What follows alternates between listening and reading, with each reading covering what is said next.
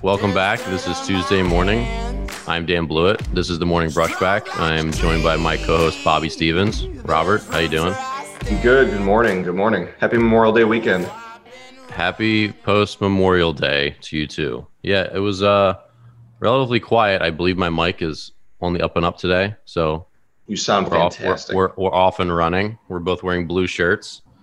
What a weekend! But what did you do for Memorial Day, Robert? It was pretty tame. I went by my parents. This was the first time that I had seen like all my nieces and nephews together since probably February. So it was good. We had the pool in the backyard, like the blow up pool for them to splash around in, and I had some alcohol in my cup. So it was a fantastic weekend for me. How do you feel about Coca-Cola? I am not a fan. The classic beverage, no? I'm not a fan. I don't like, you know what? I was never allowed to drink pop. We call it pop in the Midwest. I know you should stop. I was never allowed to drink it when I was younger. So anytime I drink it, it just makes me more thirsty. So I just don't like it. But if I had to choose, if you're going to make me choose one or the other, I'm going to choose Pepsi. So I never drink soda and I never buy soda. But when I was in Turkey last year, if you ordered a soda, you got a little 8-ounce glass bottle of it, which is made with real sugar and all these other things. Hold on, I have a tech issue. Real sugar Coca-Cola or Pepsi is like the Mexican Coke, which it may be made with real drugs, is unbelievably good. Like, you can't even deny that. People that don't like pop drink Mexican Coke, and they're like, this is something I need to have. I've had one. Actually had one recently, and I wanted a second one. I refrained, but that was my point, and good job grabbing that because my mic almost died. I didn't connect a power plug to my mic, but so I don't ever don't ever give me a can of Coke or a plastic bottle of Coke. It's just not good because of the corn syrup. But I got a couple glass bottles of Mexican Coke, the real sugar Coke, and it's just the best thing. It's the best thing. Good. So yesterday I put one of those in my little double insulated bottle thing and took it down to the National Mall, and I sat there and I did some writing and just wandered around and just hung out under a tree in the shade with my frosty cold throwback Coca-Cola, and it was amazing. It was this is the best. It's just the best. Did you say glass bottle? Yeah, well, they come in a glass bottle. I didn't bring the glass bottle. I dumped it in my there's double-walled one. That is a correct way to drink Coke. That glass bottle. Yeah, it's a whole different experience. So if you're out there and you don't remember the magic of real sugar Coke, it's way more expensive. It's $1.25 for a 12-ounce bottle, but it's totally worth it. I mean, especially, what's weird, and I was thinking about this the other day. There were 1 million soft serve ice cream trucks down on the National Mall, so many of them. And they had some really good offerings. And I was going to get one. I was like, nah. I was kind of wavering. I never did. But it's weird how our perception of pricing completely changes just based on where we are. If I was it was $4 or $5 for a cone, I think.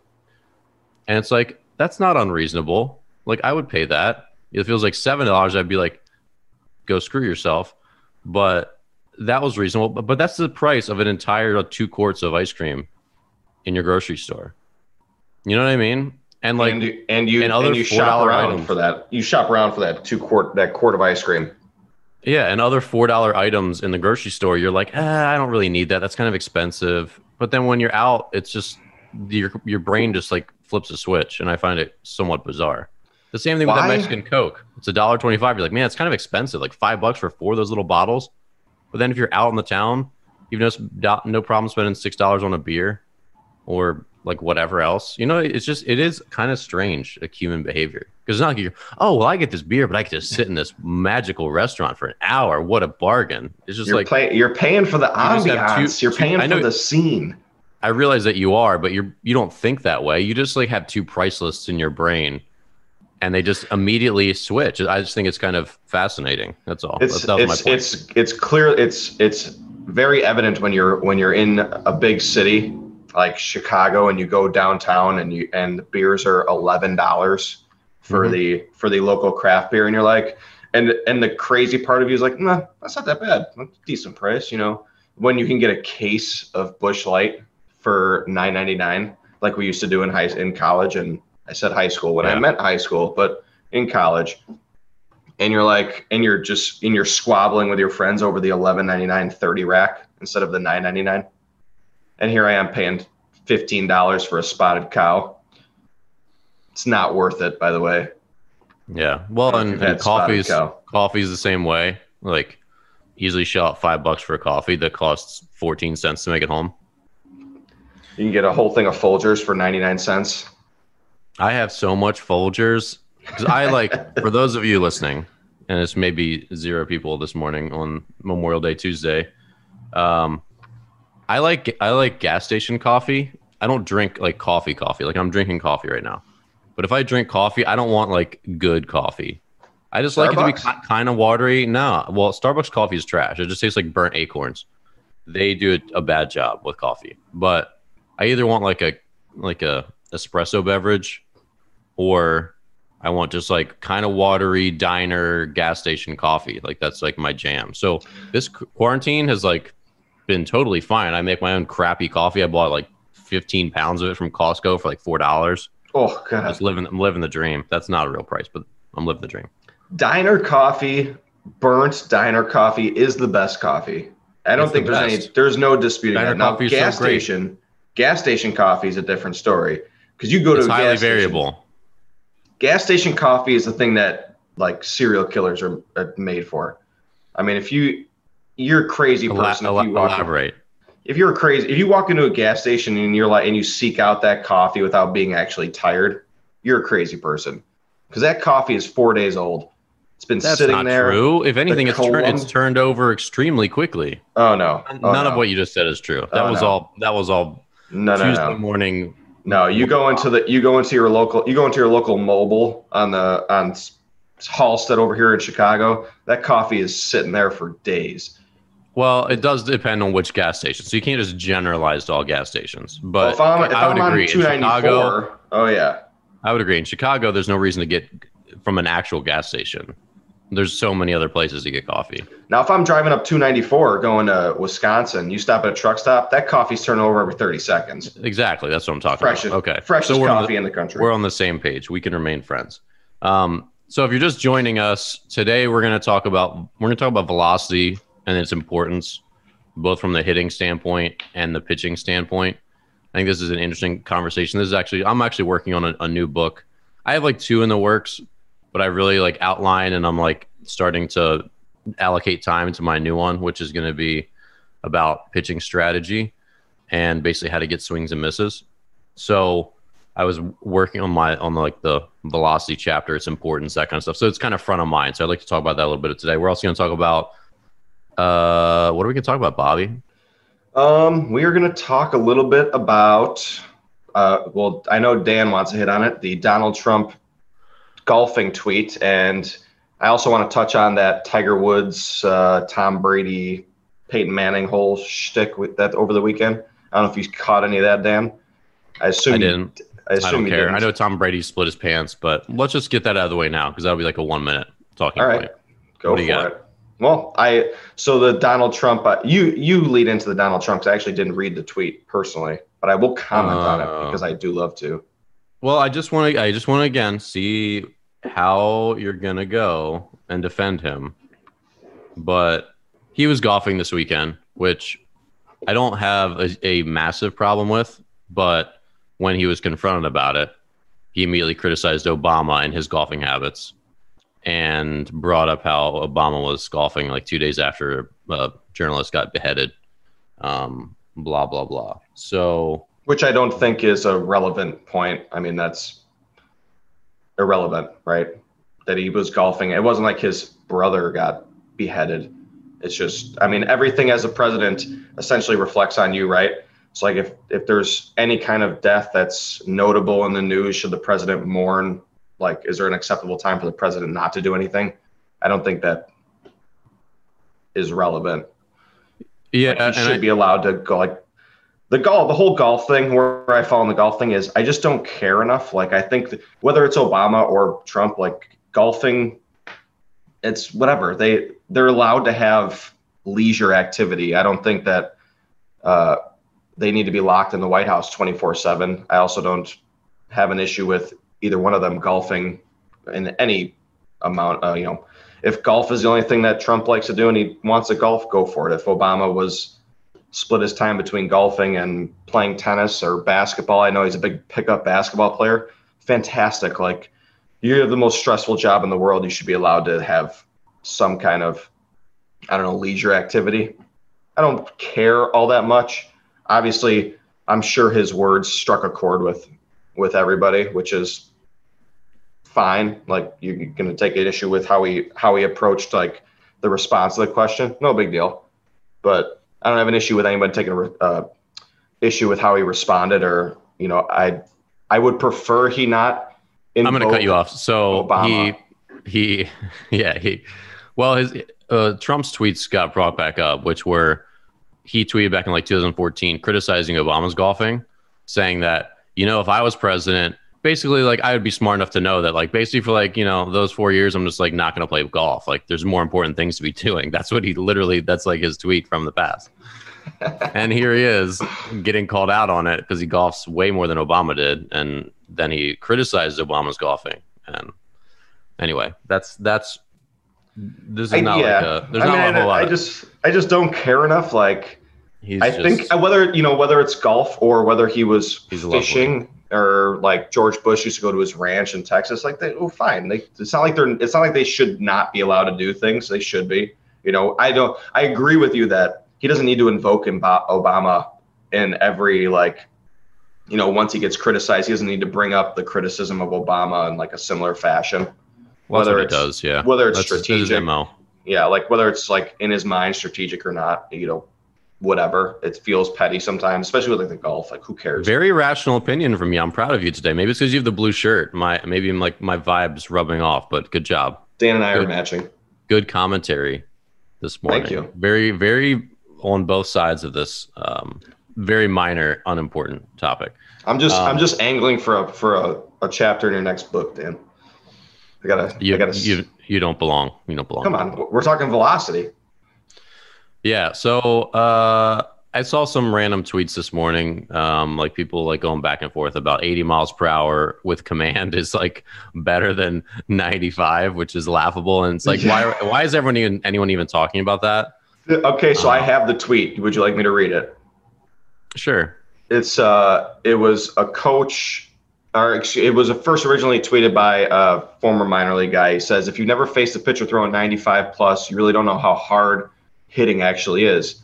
And a coach from, where is he? He's a head basketball coach at a math and science academy. Yeah, so no relevant experience. No relevant. He tweets back, I'd much rather face 95 plus but throw straight than a low 80s guy that changes speeds and hits spots with movement.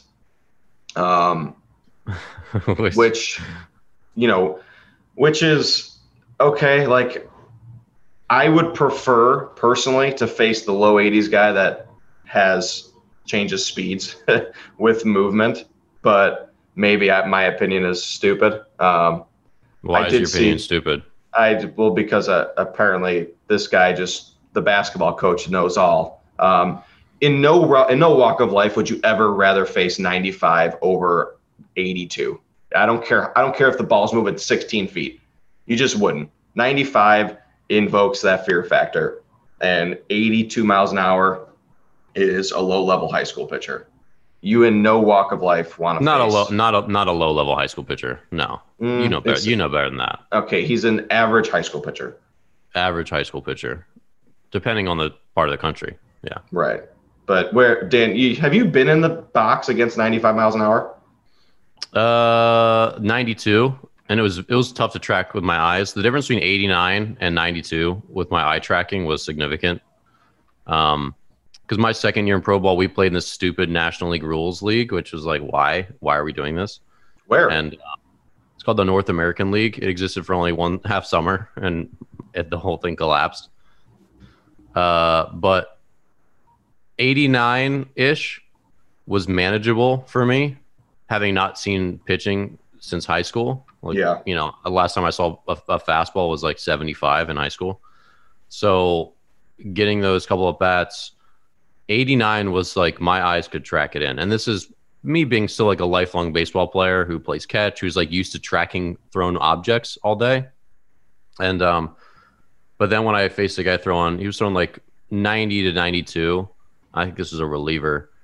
There was just a significant difference in how blurry the ball was. Like I really had to start a little earlier, and I just felt like my eyes didn't properly track the ball the way they did at 89. And so then that next 3 miles per hour jump, I know, especially everyone remarks the same thing, that 94 and above hitters start to be uncomfortable because it's tougher to get out of the way. They have to make decisions a lot faster, and the ball just physically is harder to track with your eyes. Is that your experience? Yeah, I mean, it's obviously like the more you see it, the easier it becomes. But yeah, for sure. Definitely, as you know, as somebody, if you don't see 90 plus miles an hour, and then all of a sudden you step in a batter's box or machine or play catch with somebody that's throwing that hard, I mean, it catches you by surprise. It's a definite. That's what always frustrates me about when you hear parents and people like your old friends are like, oh, how, you know, I used to be good in high school. I threw about 90. Like, no, you did not throw 90. Like, you know, when you see 90 miles an hour, or let alone 95 miles an hour, it is just it's a different sight, like watching that ball move. I mean, our hardest throwing youth guy right now he's touched 90 maybe twice, but he sits like 87, 89. And the ball jumping out of his hand is significantly harder than the kid throwing 82, 83. I mean, it's a significant jump. And I know just from experience that it's really not that hard. Like in the baseball world, you know, that's 87, 89 that's probably a weekend starter for a Division I school, which is awesome, but it's not, you know, he's not blowing people away in college. He's got a locator. He gets pounded. Right. But watching him throw or play catch with guys, it's like he invokes a lot of fear with 99% of the people he plays catch with. And he's really got just an above average high school arm, not necessarily like a top level, you know, worldwide arm. So 95, I mean, you really don't understand just the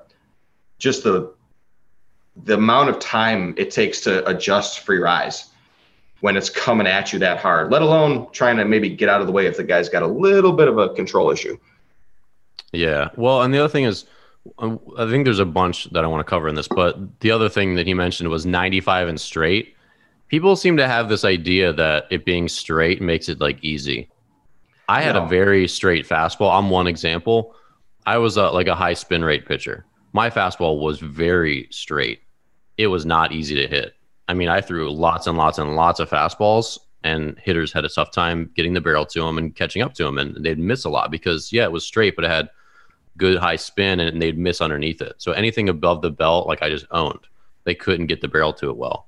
So this idea of like straightness being easy, like sure, lateral movement is tough. I mean, you throw a cutter, it like ruins people's days. Cutters are really hard to throw. Yeah. You throw a really good sinker that just can like, you can just mow through a team as well. But most guys don't throw really good sinkers. Most guys throw pretty junky two-seamers. Like the amount of guys that have a very legit sinking fastball it's a small percentage of people. I mean, you just don't see it that often. So guys have like a two-seamer that'll run a little bit, you know, and they'll get a guy to roll over a ball because when he commits a swing, it ends up on the black of the plate instead of the outer third. And if it was on the outer third, maybe he barrels it up, you know, hits it the opposite way through the hole. But people still take for granted. They think like throwing a two-seamer makes you like safe and like get outs.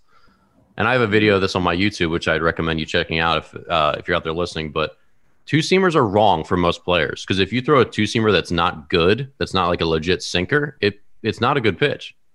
It just isn't. You don't locate as well. It doesn't have any of that life to it that four-seamers do.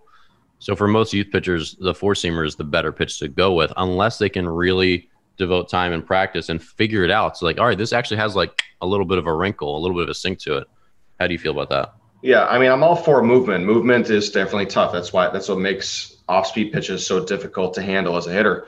But if you've got the velocity, that upper end velocity where you're 94, 95, 96, I mean, if you locate that pitch, I don't care if it's straight as an arrow. Like, that is not an easy pitch to square up. It does not matter, especially with, like you're talking about, with the high spin rate. So as a hitter, that ball feels like it's rising on you because it never dips and never stays like on a down plane. It kind of levels out almost just from your eye perception.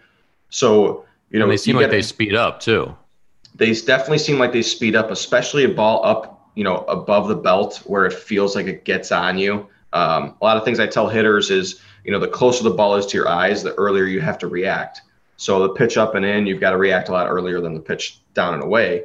So now you've got a guy that's consistently throwing, mid to upper 90s, mid to upper 70s would be a little more manageable, but mid to upper 90s, and that ball is getting on you. So you're in your head, and like your reaction time with your body is just shortened by that much more. Whereas you get a guy like Greg Maddux later in his career where, yes, he's locating that ball moving, 8 to 10 inches, but at the same time, like, the confidence you have to at least maybe see that pitch a little bit longer, it's just a more comfortable at bat, in my opinion. And not that I want to face Greg Maddux, ever, because he's going to carve me up, but I still have more confidence I'm going to see that pitch as opposed to Randy Johnson, where even if he misses a spot, like, I have to react so quickly. It's such an uncomfortable position to be in that you have to be perfect timing wise. Yeah, so 2 points to that. And so one thing that I was working on this weekend was trying to quantify what good pitching is. So if you're going to write a book about this, is like, I'm going to teach you about how to pitch good. So like, what is good pitching? And like, so the old adage is hitting is timing, pitching is disrupting timing, which it's an inadequate description of that. Like, it's an inadequate description of pitching. Pitching is much more than disrupting timing, right?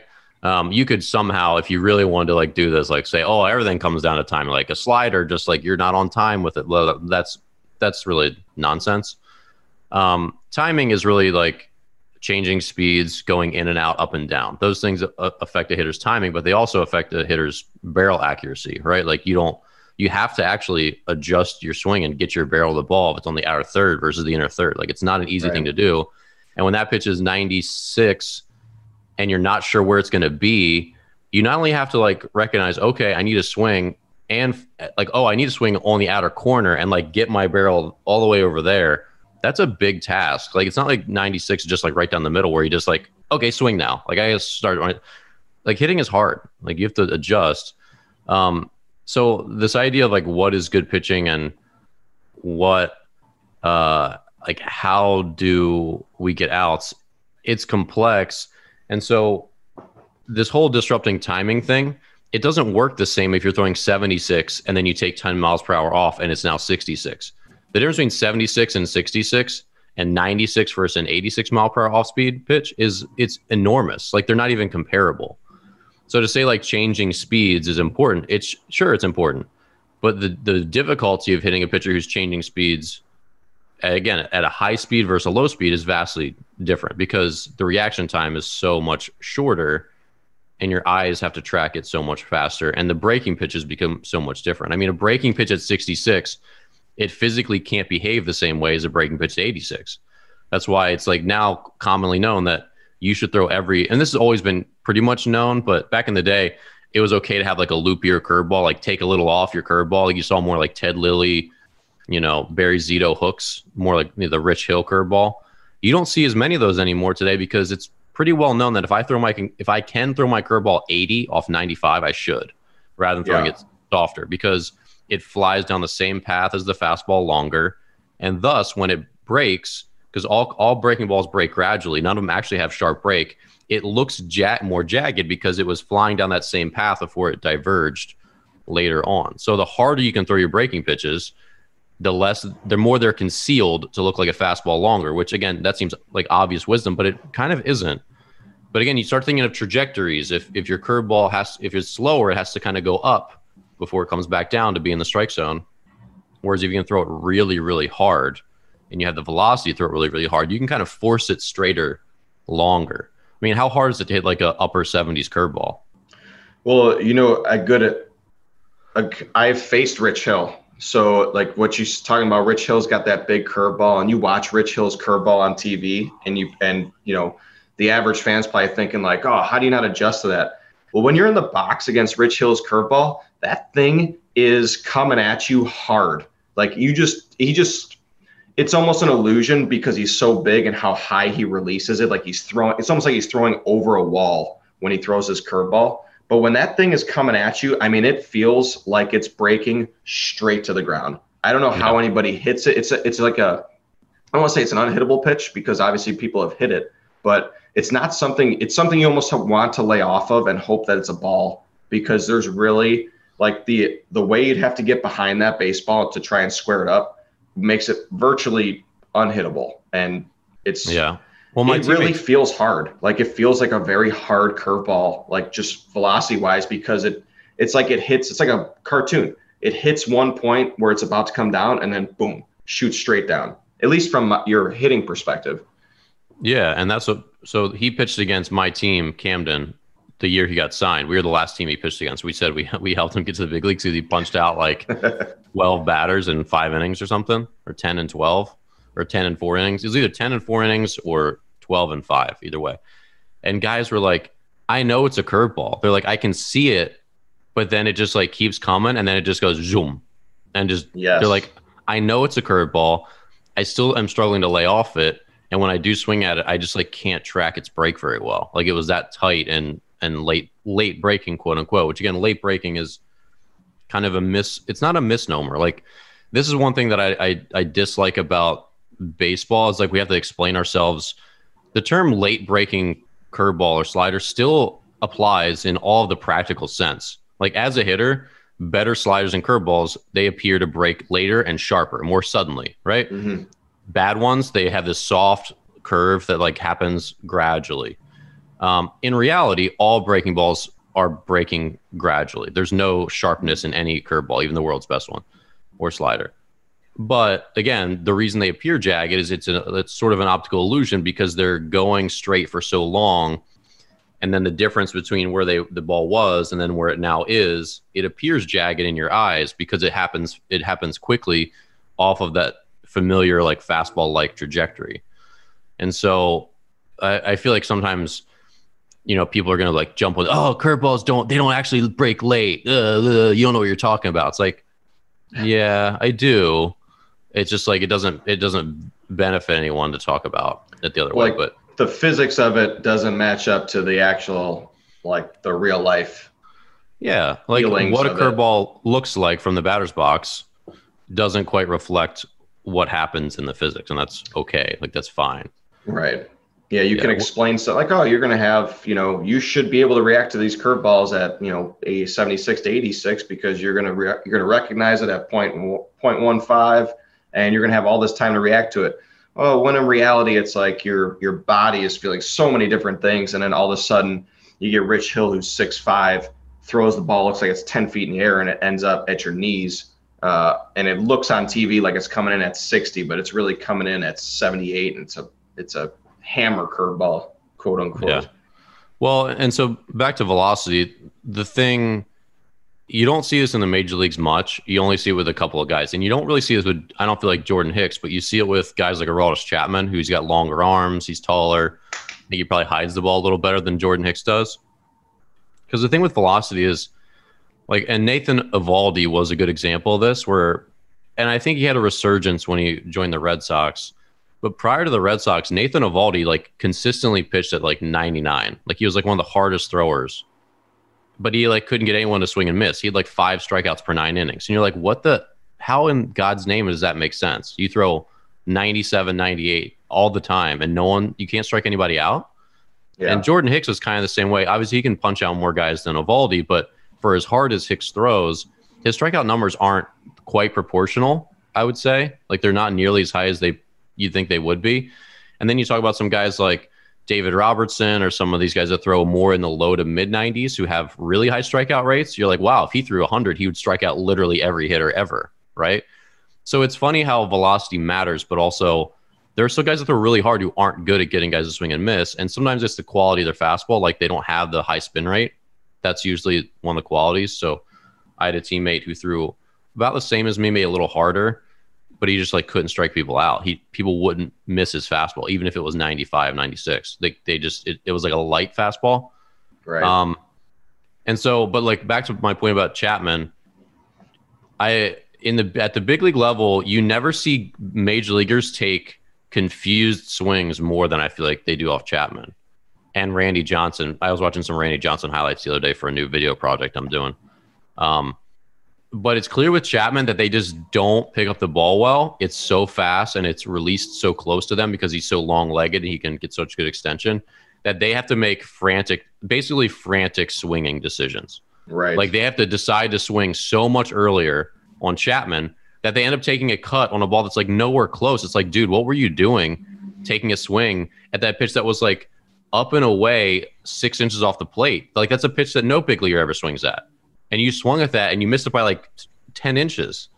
When you start to see stuff like that as a parent or a coach, you should know, like if you're watching your kids later in the summer and they're facing a hard throw and you see your kid just take like a cut at a pitch that's like, what the F were you doing? It's because they become overmatched and they start to really like have to make frantic, fast decisions and choose to swing earlier. And now they just like have very little chance of getting their barrel to where the ball's going to end up. Is that your experience?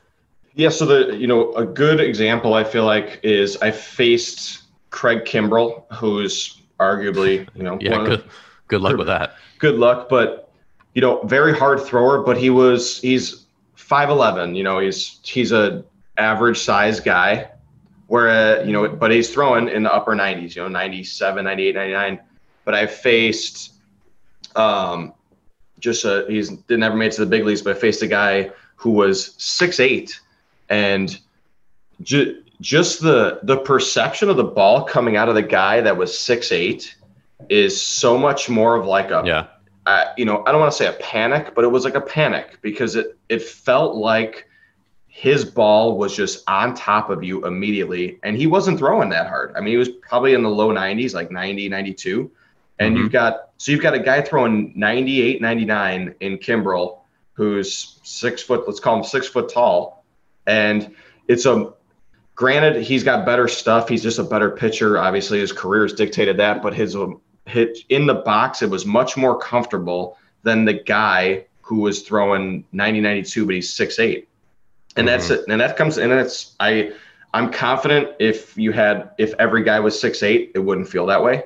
But when you've got a guy like that who all of a sudden his release point is 2 feet closer to home plate and you're picking up the ball and you feel like you have less time, even though the ball is getting there probably slower than the average size righty, it's just the perception of it just throws you off. And it kind of goes along with like the sidewinder guys or the submarine guys where you never see those guys and all of a sudden you bring them in for 3 batters and they're so effective. And they're so there's such a mix up on what you normally see, and that's why they have value.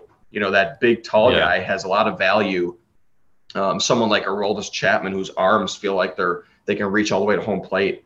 That guy, aside from throwing 104, is super uncomfortable, even if he was throwing 84, because it looks like he's placing the ball right into the catcher's glove, and it's really difficult to account for those outliers. Those outlier pitchers that do something unorthodox, whereas a professional, you're expecting to see the orthodox for the majority of the time. Yeah, and that's a good point where you said if everyone was 6'8", it wouldn't feel that way, which is true, because basically your brain and the physics it does, it adapts to whatever like the common physics is, and most players are in the bell curve, right? Like, so I was an example where my fastball was not in the bell curve, so even though I'm an average sized dude, I'm 6 foot, my 91 to 94 today seems slower than ever. But back then it was a little harder than it is like now because velocities keep rising.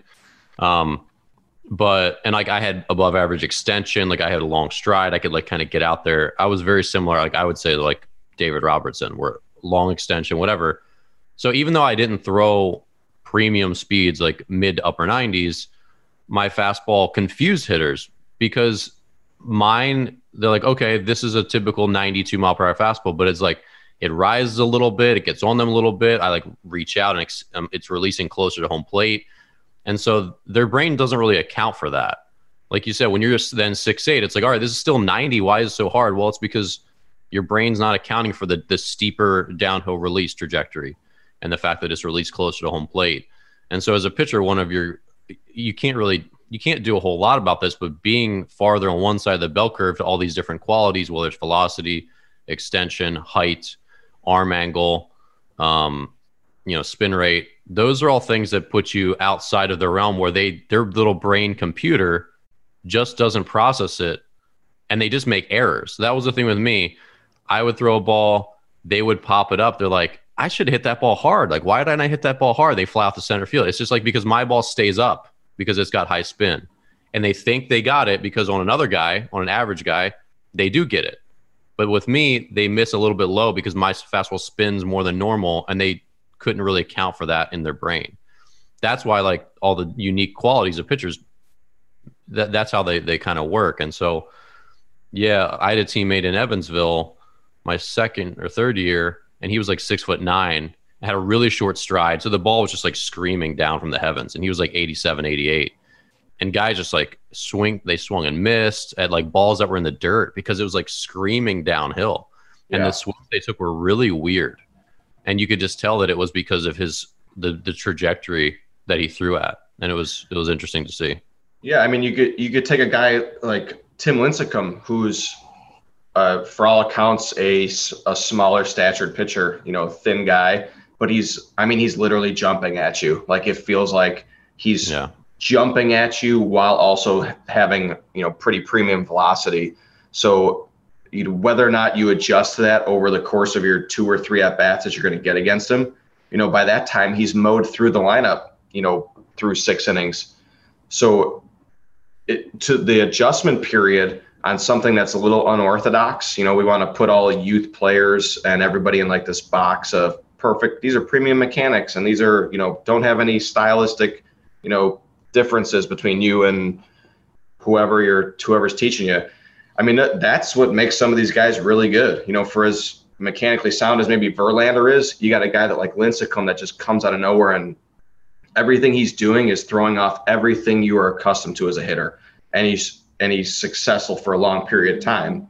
I don't know if that's sustainable to teach somebody to pitch like that, but those stylistic differences, not really. He's getting out of his body it's not an easy at bat. Like, it's very difficult to adjust to, especially if you're only getting 1 at bat off of him, like a bullpen guy. Yeah. And so I think this is where I think parents and players get frustrated, where they're like, you can't compare Greg Maddux to anyone else. Like, because again, Greg Maddux, really what you have to compare is say, all right, we have a sample size of 100 average Division I righties who all throw 95 to 96. There's 100 of them. And they're all going to have average Division I command for the most part, right? They're going to miss a lot. They're going to be, whatever. And we're going to compare that group and the success they have to 100 Division I pitchers who throw 80 to 82. We're going to compare them. Now we're going to compare an average righty that throws 95 to a world-class righty who throws 82, like Jamie Moyer, who's a lefty, or Greg Maddux. Like, you can't compare those two groups and have any sort of relevant discussion. No. If you're going to compare some of the best command pitchers in the world, like a Greg Maddux, you need to compare him, who's a Greg Maddux who throws 96?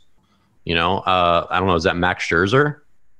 I mean, it was maybe Clayton Kershaw back in his day. He had pretty much the best command in the big leagues. I don't know who has the best command and the combination of stuff, but it's probably like a Verlander / Scherzer / I don't know. And even then, it's hard to know because they don't have to be as good as Greg Maddux did because their stuff is so good. Like, Scherzer throws 96 all the time with a nasty slider, nasty changeup. Like, it's hard to compare apples to apples. But if you had Greg Maddux and you just gave him 12 miles per hour, like for Christmas, he would own the entire world. Yeah. And so but then the problem is most pitchers that throw 80, 82 aren't that good at hitting their spots or mixing it up or whatever. And so you end up comparing this high school kid who's got really great command, who throws 80, against this high school kid who throws 90 with not great command. And you start trying to like compare those two groups, and they're just not comparable. And then the harder thrower is usually going to win out because hitters are just so uncomfortable and have to make such bad decisions because of the sheer velocity. Because 90 in high school is like 100 in the big leagues. 90 in high school is so fast. You never see that. And hitters, their eyes aren't adapted to it. And even a crappy curveball slider at a guy who's throwing 90, now they're seeing 81 mile per hour slider. They're seeing a slider that's the average fastball at their right. That's the same thing in the big leagues. 100. If you throw 100, your slider is a big league average speed for a fastball, essentially, like 91, 92, 93. So that's why that command debate versus velocity is stupid, because we don't really have comparable people. And again, like if you took any successful pitcher at a lower than premium velocity and gave him 5 miles per hour more and nothing changes, he would just own the freaking world. And that's what a lot of us say. It's like, man, how does that guy not get outs? How does that guy not, like, back to like Nathan Eovaldi, how do you not punch out the world when you sit at 97? And it's because their command's not that good. They're getting away with the stuff because they do throw that hard. Where, you know, we both have lots of teammates who are like, that dude can just go through 7 innings, 1 run, 4 hits all day. If he threw 99, he'd strike out 17 batters and be the best pitcher in America. Yeah, the Maddox one is like, not only is it the outlier because he's one of the greatest pitchers of all time, but he didn't just ascend to the big leagues throwing 82 to 84. No, like he ascended, and he was on the Cubs in his earlier years, running it up to 95. I mean, he had a good arm. He just took his intellect and decided, okay, well, if I take a little bit off here, but I hit the spot every time, I'm going to get way more outs and I'm going to become a better pitcher. Like, what people don't look at is his later years, like with the Dodgers, like his last couple of years in the big leagues. If he didn't have that command, he was getting absolutely shellacked. Like, if he wasn't hitting perfect spots, and he even says it, like in interviews, I mean, his ERA was noticeably higher at the end of his career, not because he was like any less of a velocity pitcher because he threw at 82 to 84, but because he wasn't hitting as many spots. So you're talking about, I mean, maybe he missed an extra 5 spots based on earlier in his career. Those 5 balls are getting absolutely hammered. And that's the difference in the big leagues. 2 of them are doubles, right. Or whatever. Mm-hmm. So it's, you can't use him as my son throws 84, 85, so he could be like Greg Maddux. No, he cannot. Never. He's not like Greg Maddux. Never could. Yeah. If you want him to be like Greg Maddux, like you need to start working a little bit differently, because this guy's hitting teacups from 70 yards out. I mean, he is putting it wherever he wants. Well, and it's also not just the command. It's that Greg Maddux had 15 years in the big leagues, understanding how to get big leaguers out, and his stuff slowly declined over that period of time, but his knowledge increased to compensate. His ability to read hitters and just to understand how to pitch at that level. Without that 15 years of prep, or 10 years of 12 years of prep for when he didn't throw as hard, there's no way he would have been successful. Like you said, you can't just go to the big leagues now throwing 84 to 86 and expect to have any kind of success, because you don't know how to get those guys out at any speed yet. Right. You don't have the experience. I mean, you saw like guys like Jake Arrieta got destroyed. He was like literally the worst pitcher in baseball with qualifying innings his like first 3 years before he got traded to the Cubs. And he had like from all reports, and you're in the same system as him, everyone says that he had like the nastiest stuff you'd ever seen, smelled or tasted, whatever. Yes. Like he was just like the filthiest dude, and he still couldn't get people out because he just didn't know how to pitch the big league level yet. And he was all like, I know the Orioles kind of screwed with his mechanics, and like it was like a whole big thing in his head too. But again, like, and even like another good example is who's the Braves pitcher? He was a Louisiana State pitcher. Kevin Gossman. Kevin Gossman has like the filthiest stuff, like 98 mile per hour turbo sinkers. Also former crazy Oriole. Curveball. Yeah. They're great at letting go of amazing talent. Well, so like you're identifying a lot of talent as an organization. Like you've got guys who've got very high ceilings as far as talent and, arm talent as pitchers. And you got to have arm talent. You have to have arm talent. But you can't get them over the hump. Like Jake Arrieta for the longest time was He went from opening day starter back to AAA in the same year. And, you know, yeah, I was never at the same, he was always ahead of me. You weren't cool enough to be his friend. I don't know who he was friends with the Orioles, honestly. He was very kept to himself. But you're talking about a guy who's got the 4 pitches he throws are the 4 best graded out pitches in the whole organization. He's got the best fastball. He's got the best slider. He's got the best curveball, best changeup. And he can't put it together as a pitcher on the mound because he's missing spots. I mean, you always want to face a guy who you know can only throw 1 pitch for a strike. And granted, he may throw a curveball once in a while for a strike and screw you. But if you're averaging that out over 9 hitters in the lineup, you know, 7 of those guys are going to get only fastballs for strikes, and they're going to square some of those up. Like, you're just going to get hit around. And that's what happened with Jake Arrieta. Then he comes to the Cubs, and whatever happens, maybe it was confidence, maybe it was the pitching coach, you know, letting him do his own thing. But this guy became all-world greatest pitcher in, you know, a century stat-wise, just from, you know, finding lightning in a bottle. And he hasn't replicated that since. So to talk about Greg Maddux, who had a career of just premier excellence, you see how hard that actually is. Yeah.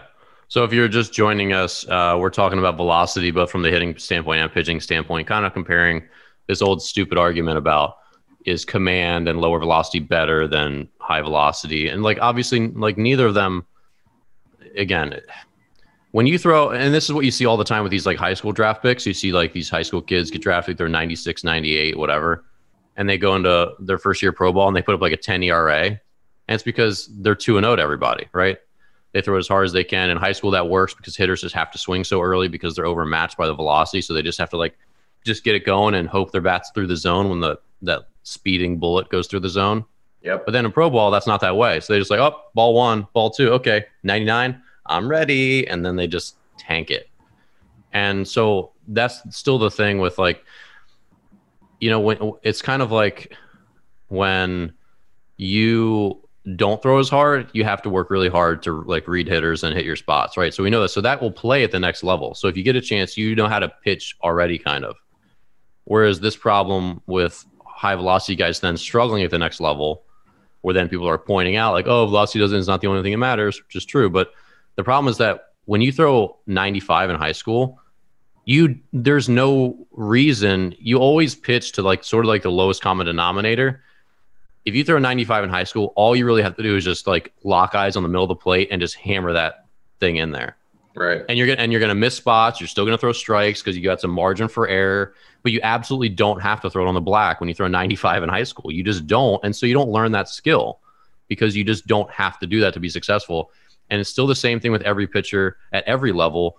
You end up playing to your strength. So like a Max Scherzer does not have to be as fine as a Dallas Keuchel because he throws 96 and his slider's so filthy. He does not have to locate as perfectly as Keuchel does, right? And so a high school pitcher throws 95, he's not going to learn the skill of like locating and getting ahead in the count as much because it's not imperative for him to do his job.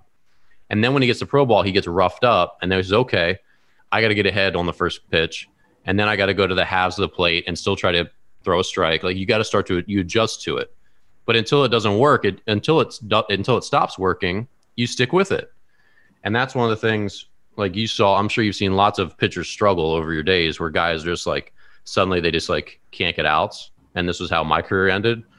When your stuff declines, it can be if it's not a slow decline like Greg Maddux, like he just was just aging. Like my last season, my shoulder was messed up, like real messed up. People didn't really know. I was kind of keeping it to myself, but like I still threw 90 to 92, which is only like a little tick below normal when my fastball wasn't spinning the same way. And so I'd go out there, still throw strikes, still essentially pitch my same game. But now instead of hitters like missing a fastball that they previously would have missed when I was healthy, they barrel it up. And now I don't get away with stuff that I used to get away with. And so you pitch like that and you're like, I feel like I threw well tonight, but I gave up 3 singles or 2 singles and a double. And the next time you're like, I feel like I pitched well tonight, but I didn't get good results. And it's hard to figure out when to like abandon ship kind of and like start to change who you are, because when you're 30 years old You don't just have like a bad 2 weeks and be like, I got to change everything. I start throwing a new pitch. I got to start throwing sinkers. Right. Like you dance with who brung you. You like stick with what you're good at, but it's hard to know when stuff has actually changed. Like, for example, the high school pitcher who goes into pro ball, he gets roughed up a few times. He's like, okay, like when do you have to say, okay, now I have to actually change. I have to change to be successful. And it's hard to exactly know when that happens. And yeah, it's tough. That's why it's hard sometimes in the big leagues, there's very little tolerance for that. So if you go up to the major leagues, you're trying to get your footing and like adjust to the level and figure it out, but then maybe only get a chance or two and then back to the minors or whatever. Yeah, and with youth pitchers too, just the last thing to touch on is they're really not allowed to develop velocity over the as a gradual thing. Like it's almost the emphasis is you need to jump up your velocity. Police, you get them. Well, velocity needs to is the only goal, right? Everything's focused on velocity. Like you can't pitch at a level without velocity. So you're constantly working at it, like the weighted ball stuff, the strength stuff, the long toss, and you really negate just the pitching, like the actual pitching and the understanding of pitching and learning it. Whereas if kids were allowed to just develop naturally, and they didn't have to be throwing 88 at 14, 15 years old to be noticed, you'd see a lot. I think you would see a lot more pitchers that all of a sudden when their velocity catches up to their pitching acumen, they become very, very good and they're ready for that next level. Acumen, like the word acumen. I was reading my dictionary this weekend. Well, that's a good point. I'm glad you brought that up. Basically, the way I sort of explain it is like your brain as a young ball player is like a computer that isn't fixed, like the hardware. Like you can upgrade the hardware over time. You can add more memory. You can swap out the processor for a faster one, but you only have so much processing power. So like if you have a computer at home, which I'm sure most of you are listening to this on a computer, you know that if you open up, Adobe video editing or Adobe this, and you have like 5 browser windows and you're streaming Netflix, your computer starts to slow down, right? It can't do all those tasks at once.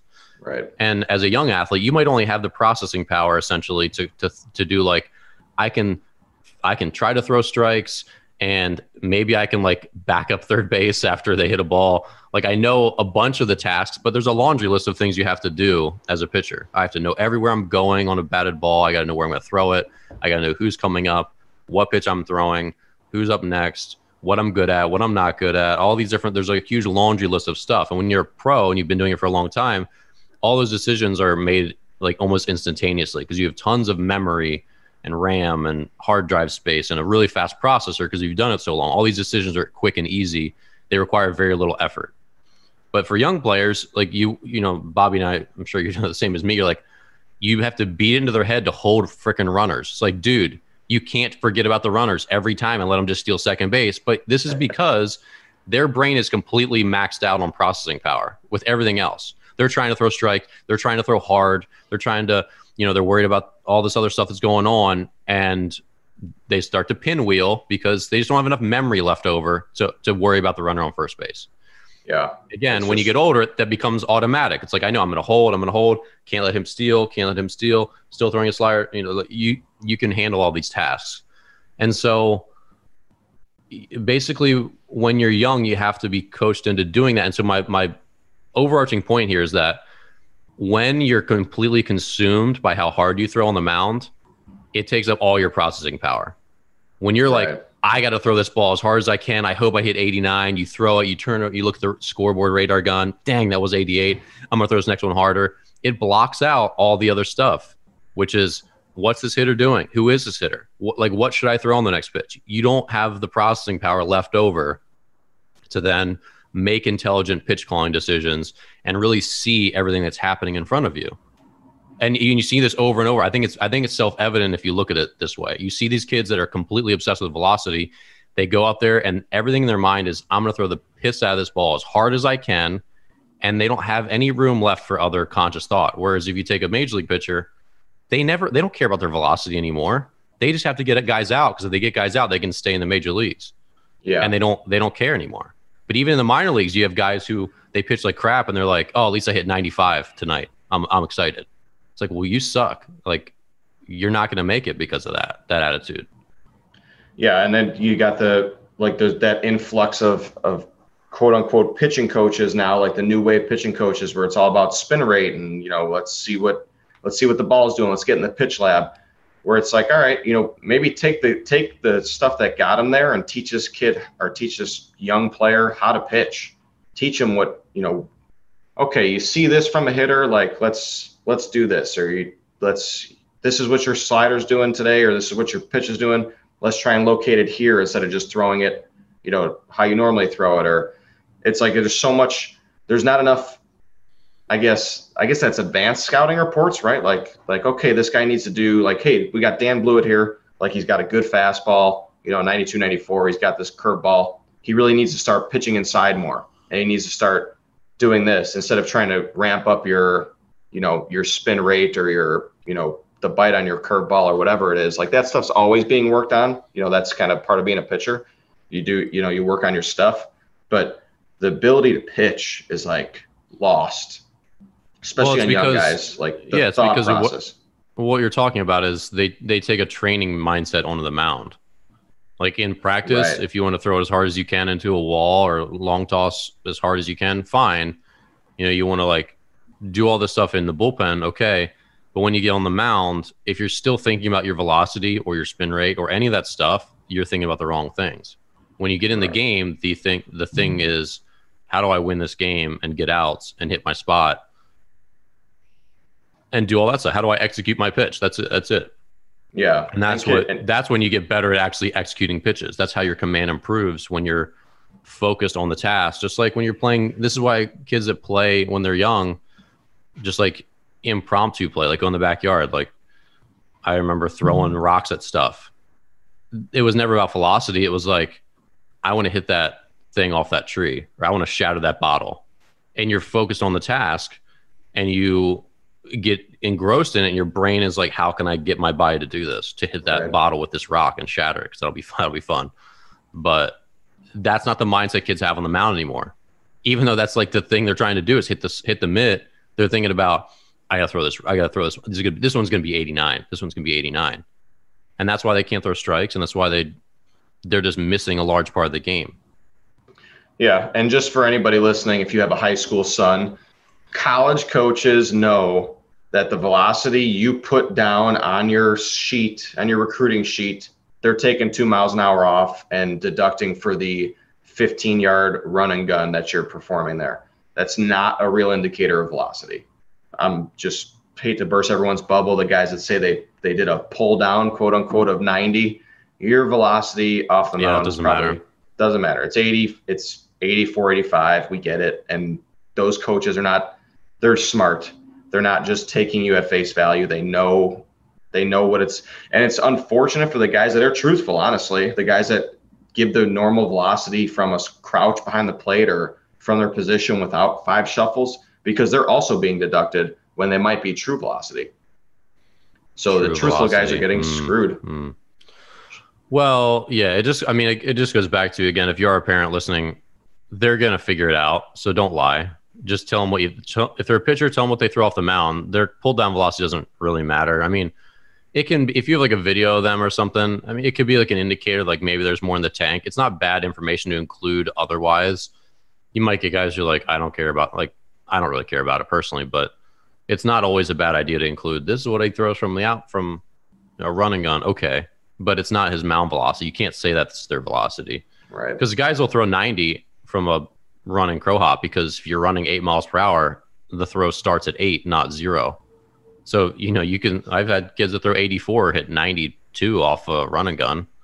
It's not relevant at all. But yeah, you just gotta be truthful about what you project. So Bob, did we cover this topic thoroughly enough about velocity? There's a lot to be said about it. I'm about to go long toss just to get my velocity back up to where it needs to be. I do want to go play catch with somebody. So if you're in the DC area and you want to play catch with me, just hit me up. We'll go in the mall, chuck it off the Washington Monument, get arrested, whatever. Or the Lincoln Memorial. Speaking of which, if you haven't, speaking of Abraham Lincoln, if you haven't, I'm going to plug my new YouTube video. I'm doing some different stuff because I enjoy it. So I made a little fake documentary about Abraham Lincoln's career as a baseball player. It's on my YouTube channel. If you're interested in hearing, it's called Historical Scouting Report. So if you want to get the scouting report on how good Abraham Lincoln was as a player, you can do it. It's on my YouTube channel. I think it was fun to make. It took me like 20 hours to make that video. So just appreciate it. Appreciate it for the effort that went into it. But I'm going to keep doing it. And honestly, I had higher hopes for Abe Lincoln's talent. I think, he didn't get enough. He just wasn't that good. He didn't hit the weight room. He didn't hit the weight room early enough. Like, just so I feel like it was just a waste of talent personally. Like, he really had left a lot in the tank.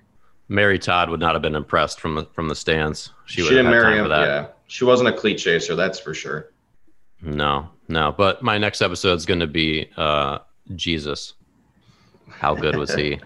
Pretty good. Can he hit a curveball? Can he hit a curveball? Well, I am going to put that to bed. I'm going to put that to bed forever. So stay tuned. Probably in 2 weeks, something like that. I'll probably be done with it. But yeah. So let's cover one last topic here, Bob. How do you feel about aluminum bats? Or else, what else do you got? Aluminum bats. Aluminum bats are great for youth players because they are cost effective. Because kids 16 and under are breaking wood bats if they had to use them at an exorbitant rate. They're just not going to be able to hit with wood bats. Even get to college, you got guys that use wood, like true wood bats, not composite, that can't barrel the ball up consistently. And for anyone that's used a wood bat out there, if you don't at least come somewhat in the vicinity of the barrel, that thing is splintering, it's breaking, you're losing a bat, you're losing $100. So in a perfect world, it's all wood all the time, but in the world we live in, aluminum serves a purpose. Now the cost of these aluminum bats is absurd. Like, I don't know why you're buying a $400 bat over just your $100 bat. I couldn't tell you the difference other than the color for some of these, but I'm very pro wood bat. I love using wood bats. I love kids using wood bats, but I don't see any way that even college baseball moves to wood anytime soon. Yeah, I wish they would. Maybe if their wood maybe absorbs or kills coronavirus. Yeah, there you go. It doesn't transfer. Or maybe it goes into the pores of the wood. Actually, maybe it probably makes everyone less healthy. I don't know. But we're gonna have Alan Nathan on the show at some point and talk about bats and coefficients and stuff like that. He's the physics professor from the University of Illinois. He's like the physics of baseball guy. Talked to him on my previous podcast a bunch, and he's awesome with that bat stuff. I mean, the thing with metal bats is when they make the standard for BB core, batted ball coefficient of restitution, they're setting this as like, this is illegal, right? Here's the bar. So when you buy a $250 bat, it might perform here. $300 bat here, $400 bat is like as close to being illegal as possible. So essentially, that's what you're paying for when you're buying a more expensive bat, is how close can it be to illegal? It just takes more engineering and higher tech materials and stuff like that to get a little extra oomph out of it. But is that worth it? It's hard to know. Like, what's the difference between, because they're not going to publish like what the difference is between a $250 bat and a $400 bat as far as them being close to that absolute maximum, ball speed off the bat. It might only be like the difference between like 3 feet, on a deep fly ball. We don't know. I don't think it's as big of a deal as people probably make it out to be. I don't think you're going to get 15 extra feet of carry on a $450 bat versus a $300 bat. But I also don't know. That just seems unrealistic that it would be that big of a difference. And you're assuming the player himself is squaring up everyone perfectly 100% every time. Like, it's really the real difference with wood and aluminum is when you get jammed with aluminum, you've got a decent shot of punching it over the infield. If you're strong enough, if you're an adult, a college player, where with wood, that thing is dying in the infield. So, I mean, you're going to get a few extra hits with aluminum just based purely on how sturdy it is as an object, but it's not baseball. If you had the choice between the ping and that crack of the wood bat, I mean, that crack of the wood bat sends you into all kinds of memories from your childhood, or especially going to your first baseball game or whatever. I just hate the ping of a metal bat. It's an obnoxious sound, especially being an indoor facility. So let's wrap up with 2 things. Number one, Bobby, congratulations. Do you want to share your family news? Yeah, my wife Jenny and I are expecting our first child in November. So I made the joke. I said, if I end up running away, you guys don't come looking for me. But yeah, we're late November, so the podcast will still be running. It'll be your favorite. I'll have him. I keep referring to the baby. We don't know the sex yet, but I keep referring to him as Little Bob. So if it's should I name him? You could, yeah. I think we should have posted on the Twitter, see what kind of names we get. We have no girl names currently. So with my sister, who just gave birth to her second child 2 weeks ago, which was kind of like an anxious thing, like having a baby during coronavirus. Right. They always, on their two kids so far, they reveal the sex, but not the name. They keep the names private and until their birth. And so I just sort of codenamed her like a silly, like old school, terrible name, which was Agnes. Which if that's your name or that's your grandma's name, I'm not apologizing. It's just there's a lot of old names that have aged out essentially. So right. Her name, the baby's name was Agnes for forever, and it was funny because I just like casually threw it like, "Hey Annie, how are you and Agnes doing?" And then it just like took off where my mom's friends were asking my mom how Annie and Agnes were doing. like it just looked, she literally became Agnes. It was so funny to anyone in the network who knew Annie, my sister, was pregnant. It was, what is her name? How's Agnes doing? Ruby. What's her real? Ruby. Ruby. So yeah. No, not even close. No, well, they would never name their child Agnes. It's not like Amanda and they call her Agnes. Like, no, it's Ruby. So I'll think of a name for your child, and it'll be the official brushback name. Maybe Hector. Well, Hector's a good name. So I keep joking with my wife that if she doesn't come up with a girl name, it's just going to be Roberta for just a play off of my name, just Robert. Well, I'll tell you what Roberta. Of course, yesterday was Memorial Day, so it would have been a good day to do it, but I don't know. I know how it would be going down Arlington Cemetery, but I can jump on the Metro and being at Arlington Cemetery in 30 minutes. And Arlington Cemetery is fascinating just because of like the time capsule of names. So if you've never been there, obviously it's like a sacred ground for all of us here in the US with all the soldiers from all the different, wars. But it's fascinating just walking through it and reading the names on the headstones because you can kind of guess like what century they lived in. Right. Based on their names. Like you see so many names that you've either never heard before or just you're like, that's got to be at least 150 years old. Like you got, Otto and Ichabod and like all these just like crazy old names that you've never heard of, men and women. So it's like a really fascinating time capsule of just names in America. It's really interesting. So I'll go through there and I'll find you one. I'll go there this week and I'll find you. I'll give you your top old school names. Yeah, Red, Gretchen. Those are even like Red is a solid sports name though. Like that just screams like tough, Red Stevens. Red Stevens. That sounds awesome. To be honest, it's like that '70s show. Yeah, well, that was like a legit first name. Like I swear I saw Red on a tombstone in Arlington Cemetery. So I don't think it's just a nickname, but it shouldn't be. Dude, go with Red Stevens. That's cool. It's quick. It's easy. It's unique. It's not weird like Elon Musk's nonsense name for his kid. That's just, come on, dude. Like, come on. Yeah. It made news the second time this week because they changed the number 12 to Roman numerals as if that, it's like, come on, people. What is what is that kid's teacher going to call him? What is he going to call himself? He's going to be like Red. There's an outside chance that he thinks that it's kind of cool that he's got a unique name, but the vast majority is like, this is an inconvenient name to write on any legal document, to write on my piece of paper as a 6-year-old in kindergarten. That's assuming just like at every point. It's just like so annoying to like, that's my legal name. He might be living on Mars by that time. That kid might be on Mars. We won't be on Mars within 20 years. No shot. And I listened to a podcast, and since I know you love conspiracies, it was what was this podcast? But they were talking about Mars, that it's just unrealistic when we think about Mars, what we know about it, to think we're ever really going to inhabit it and why we would want to inhabit it. Because it's such a toxic planet. Like, it's just very far from the habitability of Earth. And it might be, sure, the next most habitable one, but who's going to like go and colonize it to be basically living in a bubble and, in this, he had a lot of really good points about why colonizing Mars does not seem like a fun endeavor if it's not 100% necessary for the survival of our race.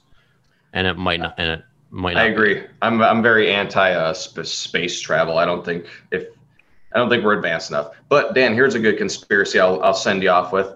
What if we already lived on Mars and destroyed that planet, and then we just moved to what is that's now our Earth? that's our trash planet. We've already trashed that planet, and now we're here.